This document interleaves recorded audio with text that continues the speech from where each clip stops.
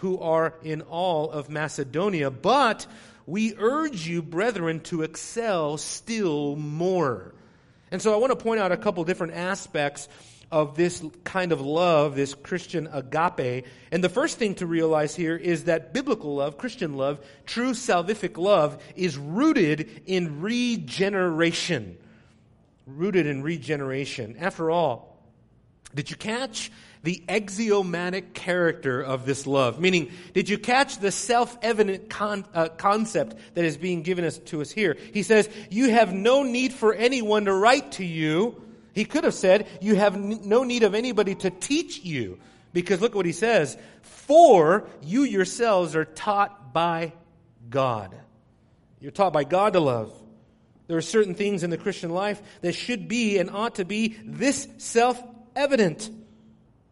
Even though we can teach on love, we can elaborate on love, we can expound on the nature of Christian love, we can certainly do all of those things, but there is, and there has to be a fundamental baseline, an experiential knowledge of that love that results directly from being born again. You don't need a 12-step program on how to express Christian love. I think the fruit of the Spirit, after all, didn't Paul say in Galatians chapter 5 that one of the aspects of the fruit of the Spirit is love? Probably the most powerful virtue that the Spirit can produce in our lives is this concept of love. The reason I bring out this issue of being self-evident also is because I think too often the Christian faith has been turned away from a self-evident, axiomatic, supernatural phenomenon into an exercise of self-doubt. Too often, Christian counseling is weighed down with having to painstakingly explain the obvious to Christians who have been, according to Paul here, who have been taught by God and by His Spirit to know the truth and to apply it. The question, therefore, at some point has to be fundamental, doesn't it? Why won't you apply it in your life? What's the problem there? Maybe it gets to whether or not you actually have the Spirit and whether or not you want to apply what the Spirit is telling us. So I think too often, in many instances, we've gone from the pulpit to the therapist's couch or the psychiatrist's couch. We need a life coach all the time to be around us and point us in the right way to the things that we already know how to do because they're so clear in Scripture. Sadly, when Christians begin to doubt everything and need an explanation for everything, what it creates, brothers and sisters, is a culture of codependency where the Christian counselor becomes almost as necessary as the means of grace in your life. And I don't think that's what God intended. I don't think that what God intended is for each one of us to have a Christian counselor guiding us along the path of Christianity every waking moment. I think the Spirit of God ought to produce life in you and obedience in you. I'm kind of hammering on Christian counseling a little bit because I think what we've done is we've created all of these psychological, emotional, and therapeutic contingencies to obedience. And sometimes, it's kind of like sin. What's the greatest advice you have for sin? Don't do it. Do it. I mean, you need 12-step program for that. No, I understand that sometimes life can get complicated and we can be beset by various weaknesses and sins to where we do need that admonition in our lives. But there are some things that Paul is saying here that are axiomatic, self-evident, and that are a byproduct of the Spirit of God having produced that in our life. So sometimes, like I said, it boils down to a simple question. No fruit? Well, maybe there's no root. If there's a root, there ought to be fruit. And the reason I talk about regeneration is the phrase that you see there in your Bibles. When he says, you have been taught by God. An interesting word, theodidaktos, is a Greek word that is attributed to the Apostle Paul. In other words, it seems as if Paul created this word. Wow, he just kind of made up a word. He does it all the time in the New Testament. I love it, for one. Because I create words sometimes too that just don't seem to have any correspondence to the English dictionary. That's okay, as long as they convey some sort of sound doctrinal truth. But theodidaktos literally is a compound. God and teacher, or teaching. God teaching you. And even though we can say that the word here, because it's only used right here in the New Testament, as a matter of fact, outside of the New Testament in ancient antiquity, it's hardly found anywhere outside of the Apostle Paul after 1 Thessalonians. But the concept is certainly found in the Bible.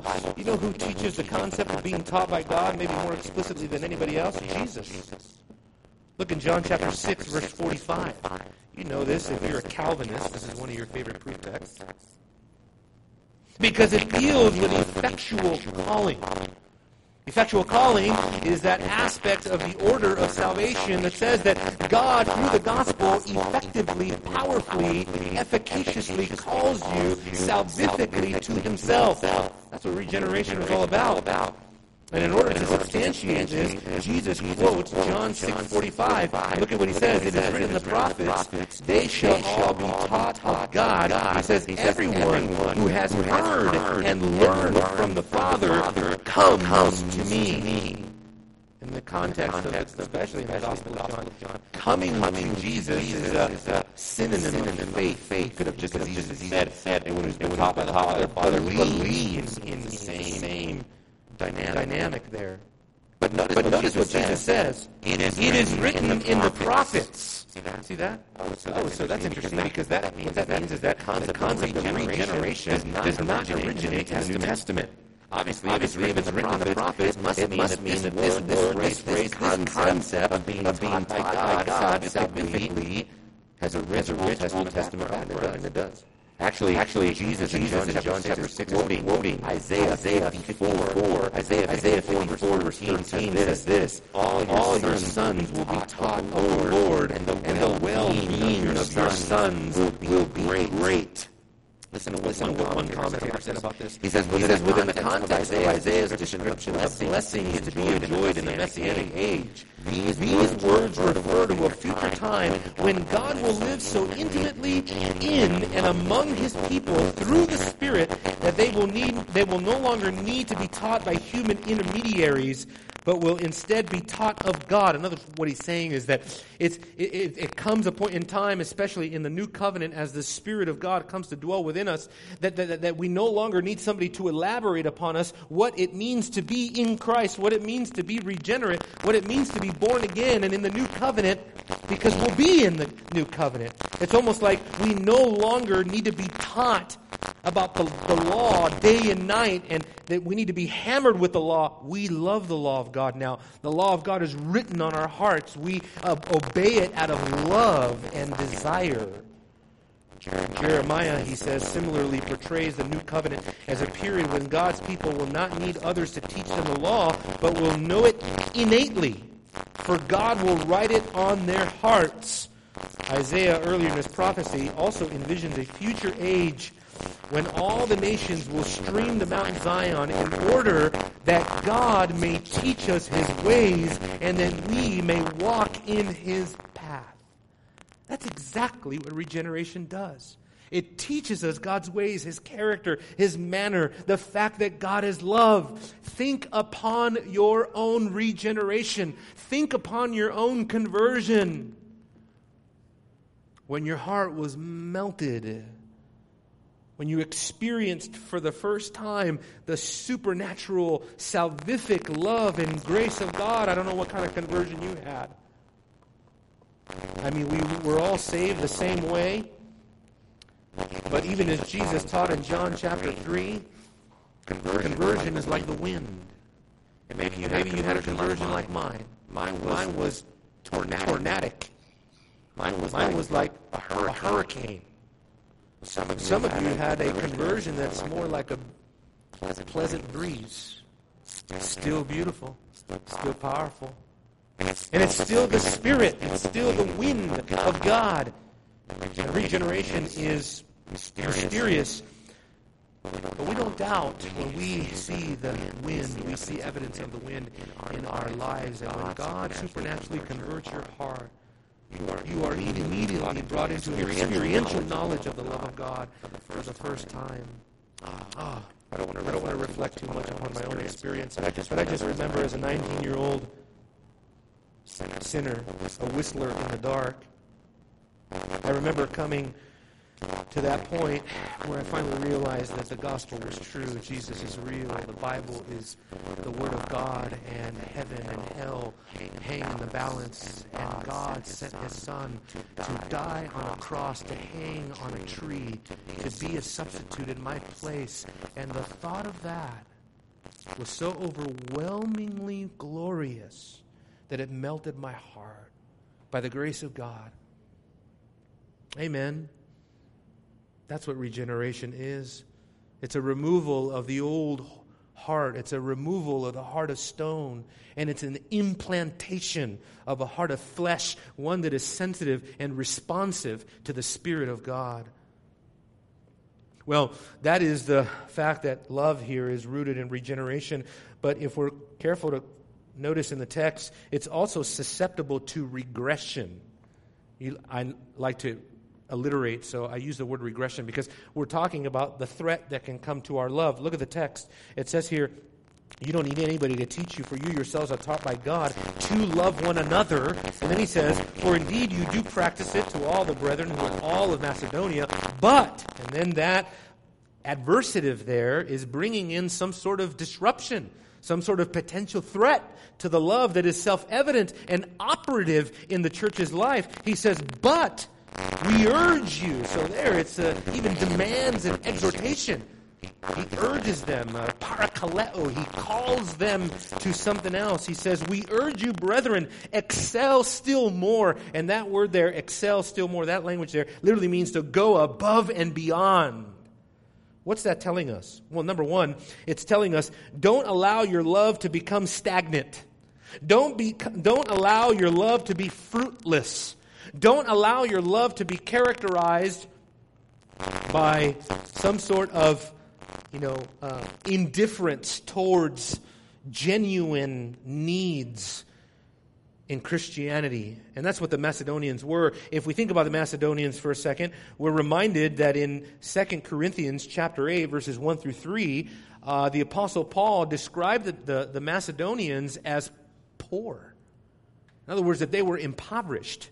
And so the needs, the love that probably the Thessalonians were lavishing upon these Macedonian brethren was probably dealing with that poverty, with those finances. We're not told. But at any rate, we know that we are to practice this. And notice what Paul's doing here. He is strengthening what is strong in the church. He is admonishing them about a direction that they are going in. And pastorally, I don't think there's anything more wise than that. Pastorally, to encourage the church to continue in whatever godly direction you are going in is wise. Peter says to remind you of the same thing is safe. It will fortify you against becoming lukewarm, cold-hearted, apathetic, and ultimately, therefore, loveless. You think it can't happen? I'll remind you of Revelation chapter 3. It happened to a church, the church of Ephesus. They forgot their first love. And you know what is so striking about the church of Ephesus, if you remember what happened there, he praised them because they hated the work of the Nicolaitans. Remember, this heretical cult or whatever group it was. And so the church apparently, doctrinally, apologetically, orthodox-wise, they were sharp. They combated error. They stood against false teaching while their hearts grew cold towards the love of Christ. And you can have all the apologetics in the world. Brothers and sisters, listen, I am a Van Tillian presuppositionalist. I spent years reading presuppositional apologetics, and I'm glad I did. But, now looking back, I'll be quite honest with you, and I don't want James White to hear me say this, but I'm kind of tired of reading apologetics. Matter of fact, I think I spent a few years too many immersing myself in apologetics when I should have immersed myself a little bit more in theology and in the study of Jesus and who He is, the person and work of Jesus Christ. My personal preference, okay, nobody get offended here. You love apologetics, I love you, I still love you. And I love apologetics, don't get me wrong. But I think I should have spent more years focusing on issues that dealt with heart work rather than just how to defend the faith. Besides, after you learn the apologetical methodology called presuppositionalism, you learn that it's really, you don't really even need to defend the faith. Just declare it. It's God's word. What are they going to do? You can't disprove it. You know? Oh, this love, I tell you what. It's susceptible to danger, and we need to be careful that we maintain our love, and that we have love for all the brethren, and that our love grows, that our love deepens, and that we know how to spot threats against genuine Christian love. You know why I'm teaching you about love? It's so simple, isn't it? Look at 1 John chapter 3, verse 16, and you tell me, do we still need to be taught about love? I think so. 1 John chapter 3, let me just warn you, the Apostle John, especially in the letters of John, is known for being the theologian of light and darkness. In other words, it's black and white. There's no middle ground for John. It's just brutal truth all the time. I preached the letters of John. I forgot how long it took me, but you find that over and over. Your commentaries say it over and over. You know, John just doesn't mince words. He just flat out tells you. And you know why I think that is? Is because John introduces himself as the elder, which historically we know that the Apostle John lived the longest before he died. And so he's probably an old saint of God, and on his way to heaven, there he is, his last years, his last days, writing this epistle, and he has no time to mess around. He just tells you straight up the way it is. You got no love in your heart? You're not a God. He says in verse 16, look at this. We know love by this. He laid down his life for us. The apex of love is the cross, right? That is where love is on full display. And then he says, and he could have said, as a consequence of that, we ought to lay down our lives for the brethren. And I don't think he's joking. I don't think he's being metaphorical either. I don't think he's using hyperbole. I think John is saying, you better be ready to lay your life down for one another. You know why I say that? Passages like Hebrews chapter 10, verse 35 and following, where there the saints were commended because they were harshly treated, but also because they did not shy away with identifying themselves with Christians not only harshly treated, but thrown into jail for the faith.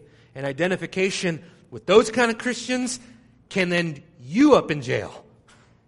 And yet they were willing to do it.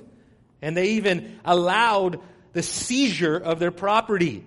I've often mentioned this before, but can you imagine what it would do to American Christianity if in Frisco, Texas, all of a sudden they start confiscating Christian property?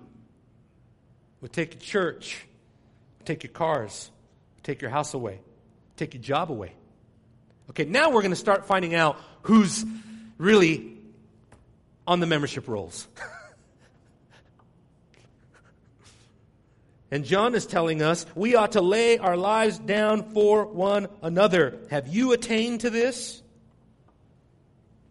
And that's why Paul exhorts us to excel even more, to go beyond. The Apostle Peter here is in perfect unison with the Apostle Paul. Let me give you some theology of Peter, some Petrine theology on love, because there's a lot. 1 Peter chapter 1, verse 22, he says, since you have, in obedience to the truth, purified your souls for a sincere love of the brethren, fervently love one another from the heart. Oh man, that says it all right there. Because, number one, the love that you have for the brethren has to be sincere. It cannot be plastic. It cannot be superficial. It cannot be this sort of, surface level, cheap love. You got to mean business. And your love will show because biblical love is fervent love. Love you. Praying for you. We'll call you. We'll come to your house. We'll knock on your door to see how you're doing. We'll keep you accountable. We'll link arms with you. We'll go to the hospital with you. We'll bring you meals. We'll take care of your children. I will give you money. I will do what I have to do to love you in truth and in sincerity. And if there is not that, then your love is no better than the love of pirates. Then your love is no better than the cheap, superficial love that we see all over the entertainment industry and Hollywood and the culture and everything else. If love has to cost us if we really love one another. He says, therefore, in chapter 4, verse 8, he says, above everything. Listen to that language. Is this Peter, like John, just kind of overstating the importance of this? No. Above everything, he says, keep fervent in your love for one another. You know what the wisdom of this is? The wisdom of this is so critical, because what he's saying is, if there's not fervent love for one another, guess what there is? Drifting. A very subtle hardening that creeps in, and before you know it, you are so bored with Christianity, you could give a rip. That's what happens to us when we don't keep our love fervent for one another. Come on, let's be honest today. If we don't maintain, cultivate, if we do not nurture our love for one another, if we are not intentional, if we don't wake up on Sunday, and if we don't get in the car on the way to church, and when we don't walk in the door, and in our mind we're thinking, okay, Lord, lead me to love right now. Some people have a hard time coming to church. I've heard people say spiritually coming to church is one of the worst things they have to do. Because there's a gravitas to it. There's an accountability. And so Peter says, after he lists all the virtues of the Christian faith, he says at the very end there, he says, add to your brotherly kindness love. Love. What he's saying there is you can do so much community without love. You can get by, you can mingle in, you can blend in, and you can be participant in all sorts of evangelical activities in the church. But if you do not have love, you are a pretender. Love gets to the sincerity of our worship and our fellowship and our devotion to one another. There's 2 more responsibilities on the list. Number 2. Tranquility. Look at what he says. Why do I say that? It's like, when's the last time I went to church and heard a sermon about tranquility? So everybody just relax right now, right? Take a chill pill. Look at what he says, though. He says, make it your ambition to lead a quiet life. Wow, that's interesting. If you take it from a biblical theological perspective, meaning if you look at this passage in the context of what the Bible teaches regarding all of this holistically, Paul's admonition here to lead a quiet life actually is the opposite of what we could consider strife, quarreling, meddling, those kinds of things. Let me read to you what the Bible says on that. Proverbs 17:14. The beginning of strife is like letting out water. So abandon quarrel before it breaks out. In other words, what it's saying is, don't be a quarrelsome person, because like water, once it's out, it's impossible to control. And it makes a mess and it gets everywhere. I mean, just the other day, my daughter discovered that she can take her sippy cup, she could turn it around. And the water comes out. And it goes wherever she wants to point that. And so she got it all over our ottoman and just going crazy with it. It was uncontrollable at that point. Trash, she should say. The baby's baptizing the living room. The Bible says, keeping away from strife. Proverbs 20, verse 3. Keeping away from strife is what? It is an honor for a man. But any fool will quarrel.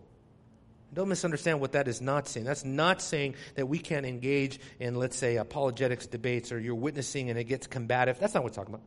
It's talking about quarreling in an irrational fashion, engaging in ad hominem, carnal confrontation with people. That we want to stay away from.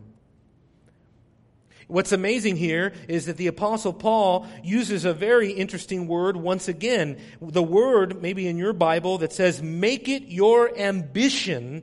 That word there, philotimeomai, literally means to love honor. That's why I started my sermon saying that what Paul is giving us here is a dignified Christian. Because the word he uses now is make it your honor. It is an ambition that is honorable. It is something that you could aspire to. That's what it is. And every time it's used in the Bible, it's an aspiration towards something that is praiseworthy. Philotimeo. Love, honor. Isn't that wonderful? The BDAG translates this as live orderly. And it's going to go perfect with the context.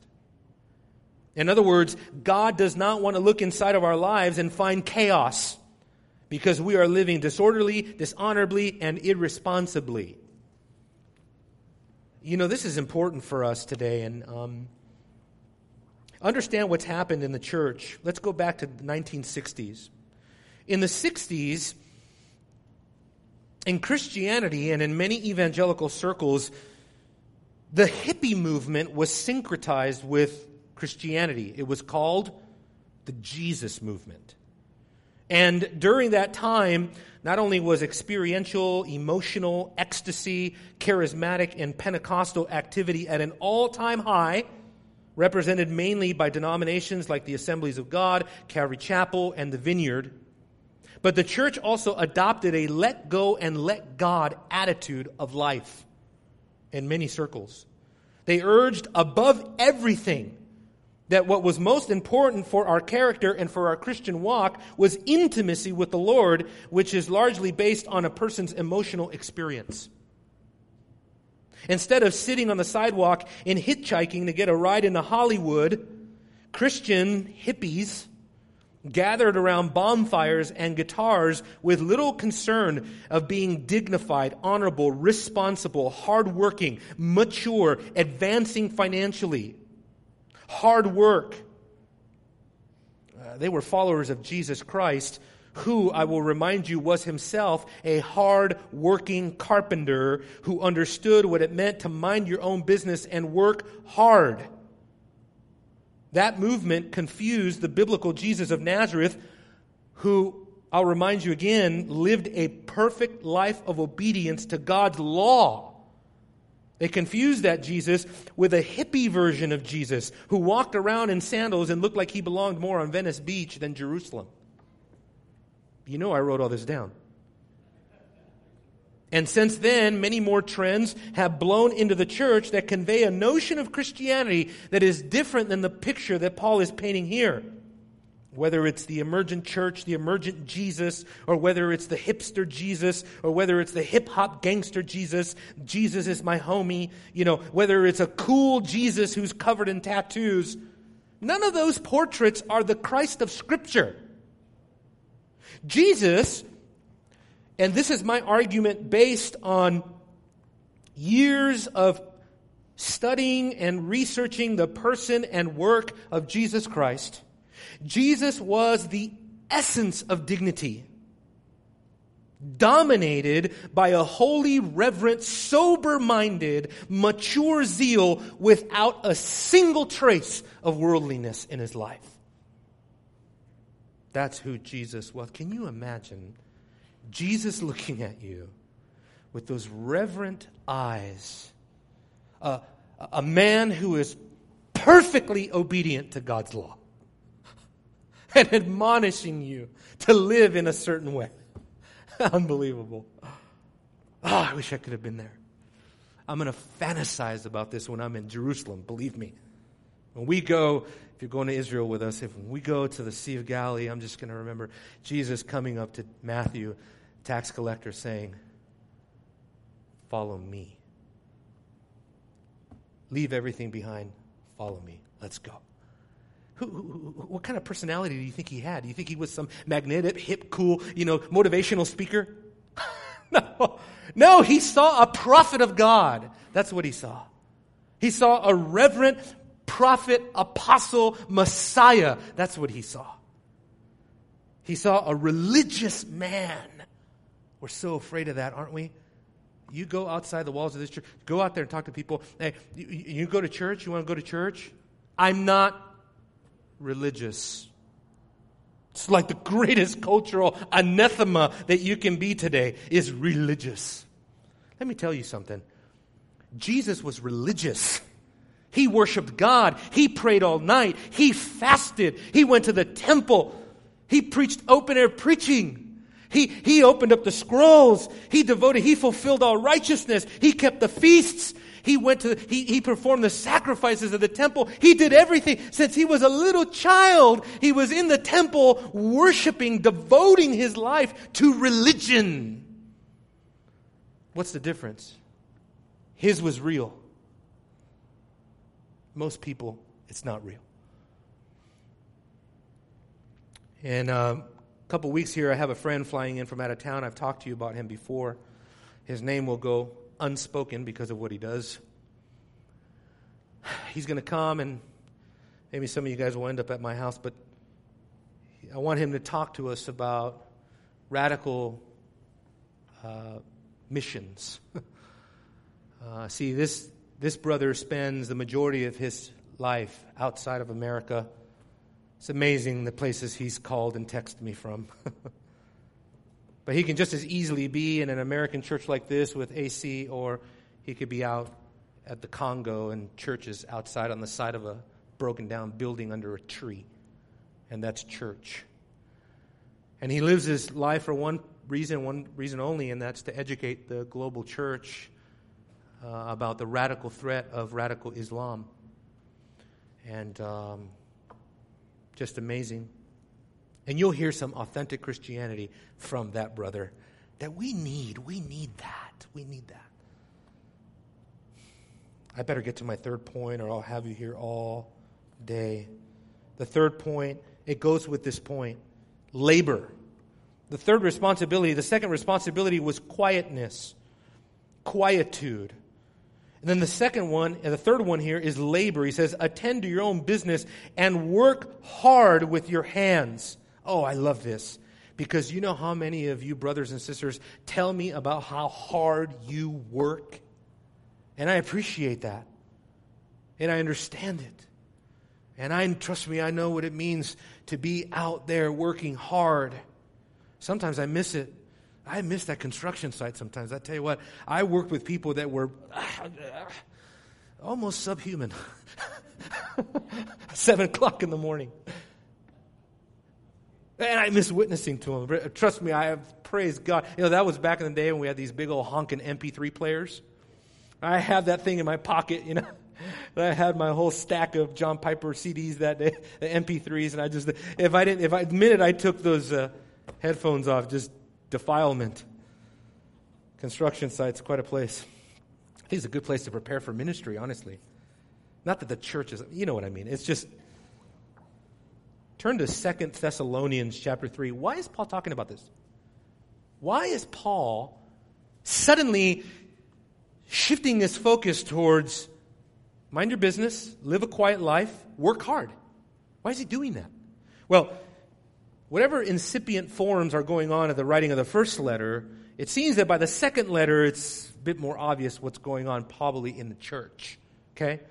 Now we're going to read a little lengthy passage. 2 Thess, chapter 3, beginning of verse 6. There, now we understand where this is all coming from. Now we command you, brethren, in the name of the Lord Jesus Christ, that you keep away from every brother who leads an unruly life, and not according to the tradition which you received from us. What does he mean? He'll explain. For you yourselves know how you ought to follow our example, because we did not act in an undisciplined manner among you, nor did we eat anyone's bread without paying for it. Oh, money's involved. He says, but with labor and hardship, we kept working night and day so that we would not be a burden to any of you, not because we did not have the right to do this, but in order to offer ourselves as a model for you so that you would follow our example. For even when we were with you, we used to give you this order. If anyone is not willing to work, then he is not to eat either. Pretty straightforward. For we hear that some among you are leading an undisciplined life, not doing no work at all, but acting like busybodies. No, such persons we command and exhort in the Lord Jesus Christ to work in quiet fashion and to eat their own bread. Labor, responsibility, that's what's going on. And he exhorts them with a promise. What's the promise? Verse 12. So that you will behave properly towards outsiders and not be in any need. It's a twofold promise. But what he's saying basically is, look, the way that you work, your work ethic, how hard you work, and your view of vocation is going to have a direct correlation to your impact, your influence, and your effectiveness among those who are outsiders. In other words, if outsiders were to come in, kind of like they did in James chapter 2, they walked into the church, see what's going on. 1 Corinthians, he tells them, be careful because you're a charismatic excess. If people come in, they're going to think you're crazy, right? And so here, what he's saying is if people come in, they're going to think you're lazy because you are being lazy. See, outsiders should not look into the church and see a bunch of lazy slackers in the church who can't keep a job, can't pay their bills, can't get a raise, can't plan for their future financially. We've gone astray in many of these areas. We think that because we're Christians, therefore we have to have a certain view of money that means that our finances and practical things like jobs and bills and stuff like that, that's not really important. What's really important is the spiritual things that we do. You know how hard Luther worked in the Reformation to obliterate that worldview? That is a Roman Catholic view that arises out of the priesthood that says unless you're in full-time ministry, well, ministry in the Catholic Church, but you know what I mean? It's outside of that, everything else is profane. Everything else is not spiritual. That's a total bogus worldview. What does Paul say? 1 Corinthians chapter 10, verse 31. Whatever you do, whether you eat, whether you drink, or whatever you do, do everything to the glory of God. That includes clocking in. That includes getting a job and keeping a job and being faithful at work and being above reproach. Don't let outsiders hold anything over you. Peter speaks again in step with Paul. He says in chapter 2, 1 Peter 2:12, keep your behavior excellent among the Gentiles, so that, which means unbelievers, so that in the thing in which they slander you as evildoers, whatever gossipy things they're bringing up, they may, because of your good deeds, look at that, as they observe them, glorify God, watch this, in the day of visitation. What is the day of visitation? The day of visitation is when God appears to people for salvific reasons. What's he saying? What he's saying is that evangelistically, you are at a great advantage when you do your work to the glory of God, when your conduct is blameless and excellent among unbelievers, so that when the day of visitation comes, when the gospel comes to an unbeliever, they don't sit there and go, oh, but I know a Christian guy at work. I know he's a terrible worker. He's not faithful. He's late all the time. She doesn't really work hard. She gossips with everybody else. I even heard him use foul language like everybody else. What's the distinction? Don't you see how that can erode the foundations of your witness? Completely. I gotta fit this quote in here. John MacArthur says this. Listen to this. He says, the Thessalonians' proper behavior in their daily conduct would ensure that they would not be in any need, so they will also be taken care of. If they obeyed Paul's exhortation, they would not always have to depend on more industrious Christians to supply their livelihood. That's what Paul talks about in Galatians chapter 6. Carry your own load. So there's a limit to the type of agape that we are to have toward one another. We don't want to foster irresponsibility and delinquency. You lost your job again? You just did a few months ago. What's going on? Okay, look, if there's a legitimate lead, we should be, like, we're the first ones to come. The church, it's a benevolence thing that we can. But if this is a pattern, then when are we going to talk about things like faithfulness and hard work and dedication and your work ethic?